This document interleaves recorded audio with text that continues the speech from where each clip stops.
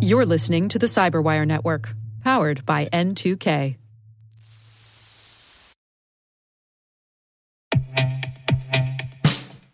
And now, a message from Cyberbit. Mastering cybersecurity is like mastering a sport. You build muscle memory through rigorous practice, then you train as a team to foster cohesion while operating under pressure. Like athletes, cybersecurity professionals thrive on hands-on simulation. But traditional courses, certifications, and open-source labs won't build you a winning team. You need Cyberbit.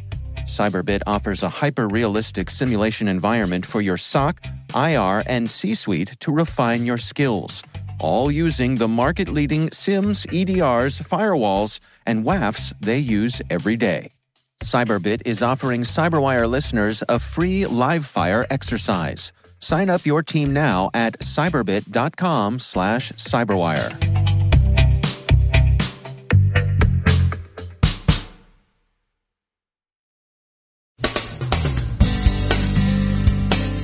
ISIS security breaches may be threatening its narrative. The U.S. considers indicting hackers working for foreign intelligence services. Security researchers critique industry standards. Phishing continues to spread ransomware and scoop PII, but alert staffers interdict $1 billion bank heist, and they do it with their proofreading skills. Investors find the cyber sector less frothy, but it's still not a bear market, and the U.S. continues to look for a way through its crypto civil war.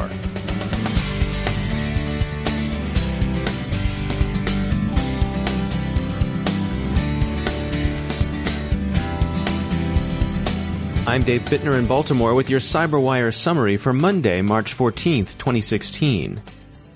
As we await developments in the reportedly imminent U.S. indictment of Iranian hackers allegedly responsible for pre-attack reconnaissance of the Rye, New York flood control dam, observers speculate about the purposes such indictments serve. On the one hand, it's unlikely in the extreme, although not impossible, that cyber operators working on behalf of national intelligence services would come to stand trial in a U.S. court. It's even unlikelier that their home government would decide to extradite them to the U.S. But such indictments are thought to serve diplomatic purposes, and also to introduce some friction into the operation of hostile intelligence services. Individual operators are thought to become less focused, less aggressive, when they consider the possibility that the famously dogged FBI has identified them as the person behind the keyboard. As we post, the expected indictments have yet to appear. We'll continue to follow the story. ISIS continues to worry about recent security breaches, including but not limited to the USB drive with Caliphate HR information a disgruntled jihadist turned over to Sky News, and apparently to various Western intelligence services. The disquiet is thought to extend from command levels down to individual fighters. The individual jihadists are increasingly asking who's minding the security store. How the intelligence services of countries opposing ISIS make use of the leaks remains to be seen. For now, however, the narrative of competence and effective religiously sound governance ISIS has been at pains to build seems to have taken a bit of a shaking. Hamas returned to the information wars Friday. The Palestinian Sunni group hacked the Israeli version of the Big Brother reality television show, displaying images of objectionable Israeli actions and animations of Hamas car crash and knife attacks, accompanied by threatening pro-Hamas text. Security researchers offer some interesting proofs of concept and critiques. Jose Carlos Norte has written JavaScript code that, by extracting information about user behavior and resources, seems to offer the prospect of de-anonymizing Tor users. He hopes Tor developers will take the threat seriously, and they apparently have, closing off this particular form of fingerprinting. In the meantime, if you're a Tor user, you might consider disabling JavaScript in your browser. Insofar as critiques are concerned, Google Project Zero researcher Tavis Ormandy, speaking for himself and not Google, claims that across the sector, cybersecurity firms are too retro, too 1990s for the proper security of their own code. He grouses that many of these firms, with Komodo being a recent but by no means unique example, often receive industry-awarded quality certifications. To say Ormandy is skeptical of such certifications is to put it mildly. He writes in his blog, quote, "Something has to change soon. The next slammer or coder isn't going to target IIS or MSSQL. The security of Microsoft products is in a different universe than it was a decade ago.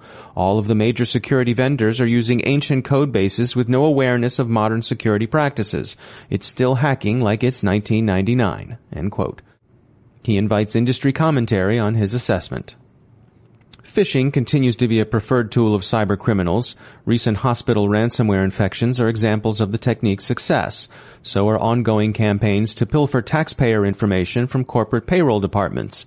We spoke with Joe Carrigan of the Johns Hopkins University about the phishing threat. We'll hear from him after the break. If attention to detail and skepticism about email are the beginning of wisdom concerning phishing, we see another positive example of the recent attempt at a billion-dollar electronic heist targeting the Bank of Bangladesh via the U.S. Federal Reserve Bank in New York. Misspellings and wire transfer requests set the spider sense of Deutsche Bank employees tingling, and that stopped the theft from becoming more serious than it proved in the end to be. In industry news, cyber stocks rallied late last week, but there are plenty of signs investors are taking a more nuanced view of the sector. Tech industry layoffs and the imminent demise of Norse, whose directors are now engaged in selling off the former StoryStocks assets, are inducing investors to take a closer look at more classical indicators of value. Passcode reports that Norse's creditor foreclosed on it last week after Norse's board decided that the company was no longer viable. In the UK, the opposition Labour Party warns the government that the pending legislation over surveillance powers will need substantial overhaul before it stands a reasonable chance of passage. In the U.S., President Obama appeared at the South by Southwest Tech Conference last week to mixed but on balance skeptical reviews. He tried to strike an ironic note even as he strongly backed his Justice Department stance on encryption. It's worth noting that his Defense Department, including NSA, doesn't share that stance, and has recently even sounded surprisingly techno-libertarian, but that wasn't the White House line at South by Southwest. The case in which the Justice Department is seeking to compel Apple's assistance in brute-forcing an iPhone used by a San Bernardino jihadist continues to work its way through the courts. That case seems about to be joined by a similar one in which the Justice Department seems ready to clash with Facebook over WhatsApp encryption. North Korea has denounced South Korean allegations of widespread DPRK cyber espionage as scurrilous fabrication and provocation. Specifically, it's BS fabrication, which shows that either Pyongyang or its translation services have a pretty strong mastery of demotic American idiom. There's nothing to it at all, says Pyongyang, just more of the usual warmongering from Seoul. We are content to leave judgment of the competing accusations' credibility as an exercise for you, our listeners. Every day, your IAM tech debt grows. Your multi-generational services struggle to work together. Building an identity fabric can fix this. It makes all your identity tooling stronger and allows you to connect any app to any service you want to use, with zero coding, zero maintenance, and zero app downtime. Strata's identity orchestration platform separates the identity logic from your applications, so you can optimize existing IAM tools and manage them in a single control plane. Now, every vendor, standard, and architecture work together.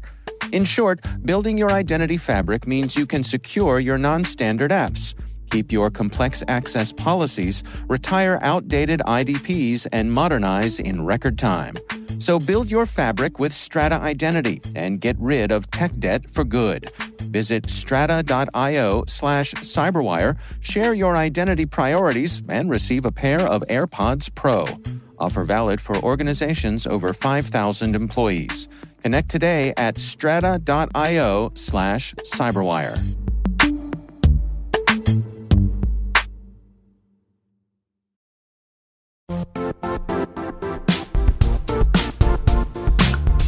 The IT world used to be simpler. You only had to secure and manage environments that you controlled. Then came new technologies and new ways to work. Now, employees, apps, and networks are everywhere. This means poor visibility, security gaps, and added risk. That's why Cloudflare created the first-ever connectivity cloud.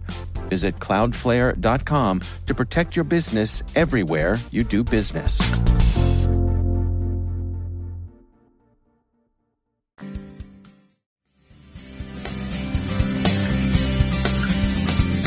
Joining me is Joe Carrigan from the Johns Hopkins University Information Security Institute.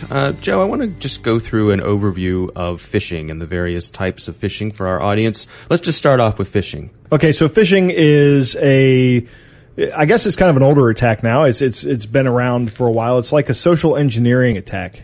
I send out an email that looks like a legitimate email, and it has a link that is not a legitimate link, and it got to start as a banking scam to get people's login credentials for their bank. It would look like it came from their bank, and the link would look like it was a link to their bank, but the link wouldn't be a link to the bank. And then you click on the link, and the web page would look like the bank web page, and it would ask you for your login credentials, and then the attacker would have your bank login credentials. So let's go through some of the other types of phishing. There's spear phishing.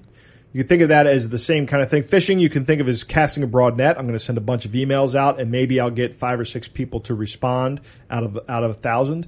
Spear phishing, each email I send is targeted to a specific individual in the hopes of increasing my return rate. And it may look like it comes to you from somebody you know or from somebody you have experience in dealing with. And there's a recent addition to the phishing collection, and that's whaling. That's right. Whaling is where I'm spear phishing, but now I'm spear phishing somebody who I know is important. I can't talk about too many details, but I have heard a story about a CEO that was targeted by a spear phishing attack, and I saw the email. Email was very convincing and very well crafted. These spear fishers and whalers are getting very good at their craft and very convincing.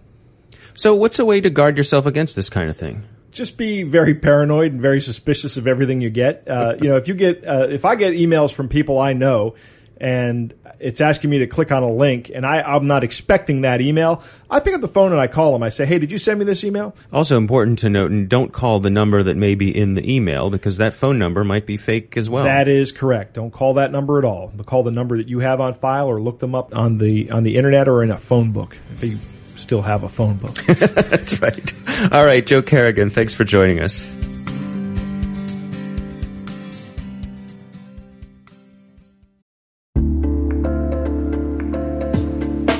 Are lengthy security reviews pulling attention away from your security program? With the largest network of trust centers, Vanta can help you streamline security reviews to win customer trust, save time, and close deals fast. Proactively demonstrate security by showcasing key resources like your SOC 2 or ISO 27001 and provide real-time evidence for passing controls. And when a security questionnaire is required, Vanta takes the first pass for you. Visit vanta.com/cyber to take a self-serve tour. That's vanta.com/cyber.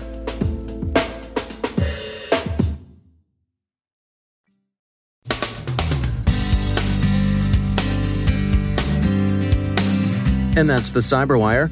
We are proudly produced in Maryland by our talented team of editors and producers. I'm Dave Bittner. Thanks for listening.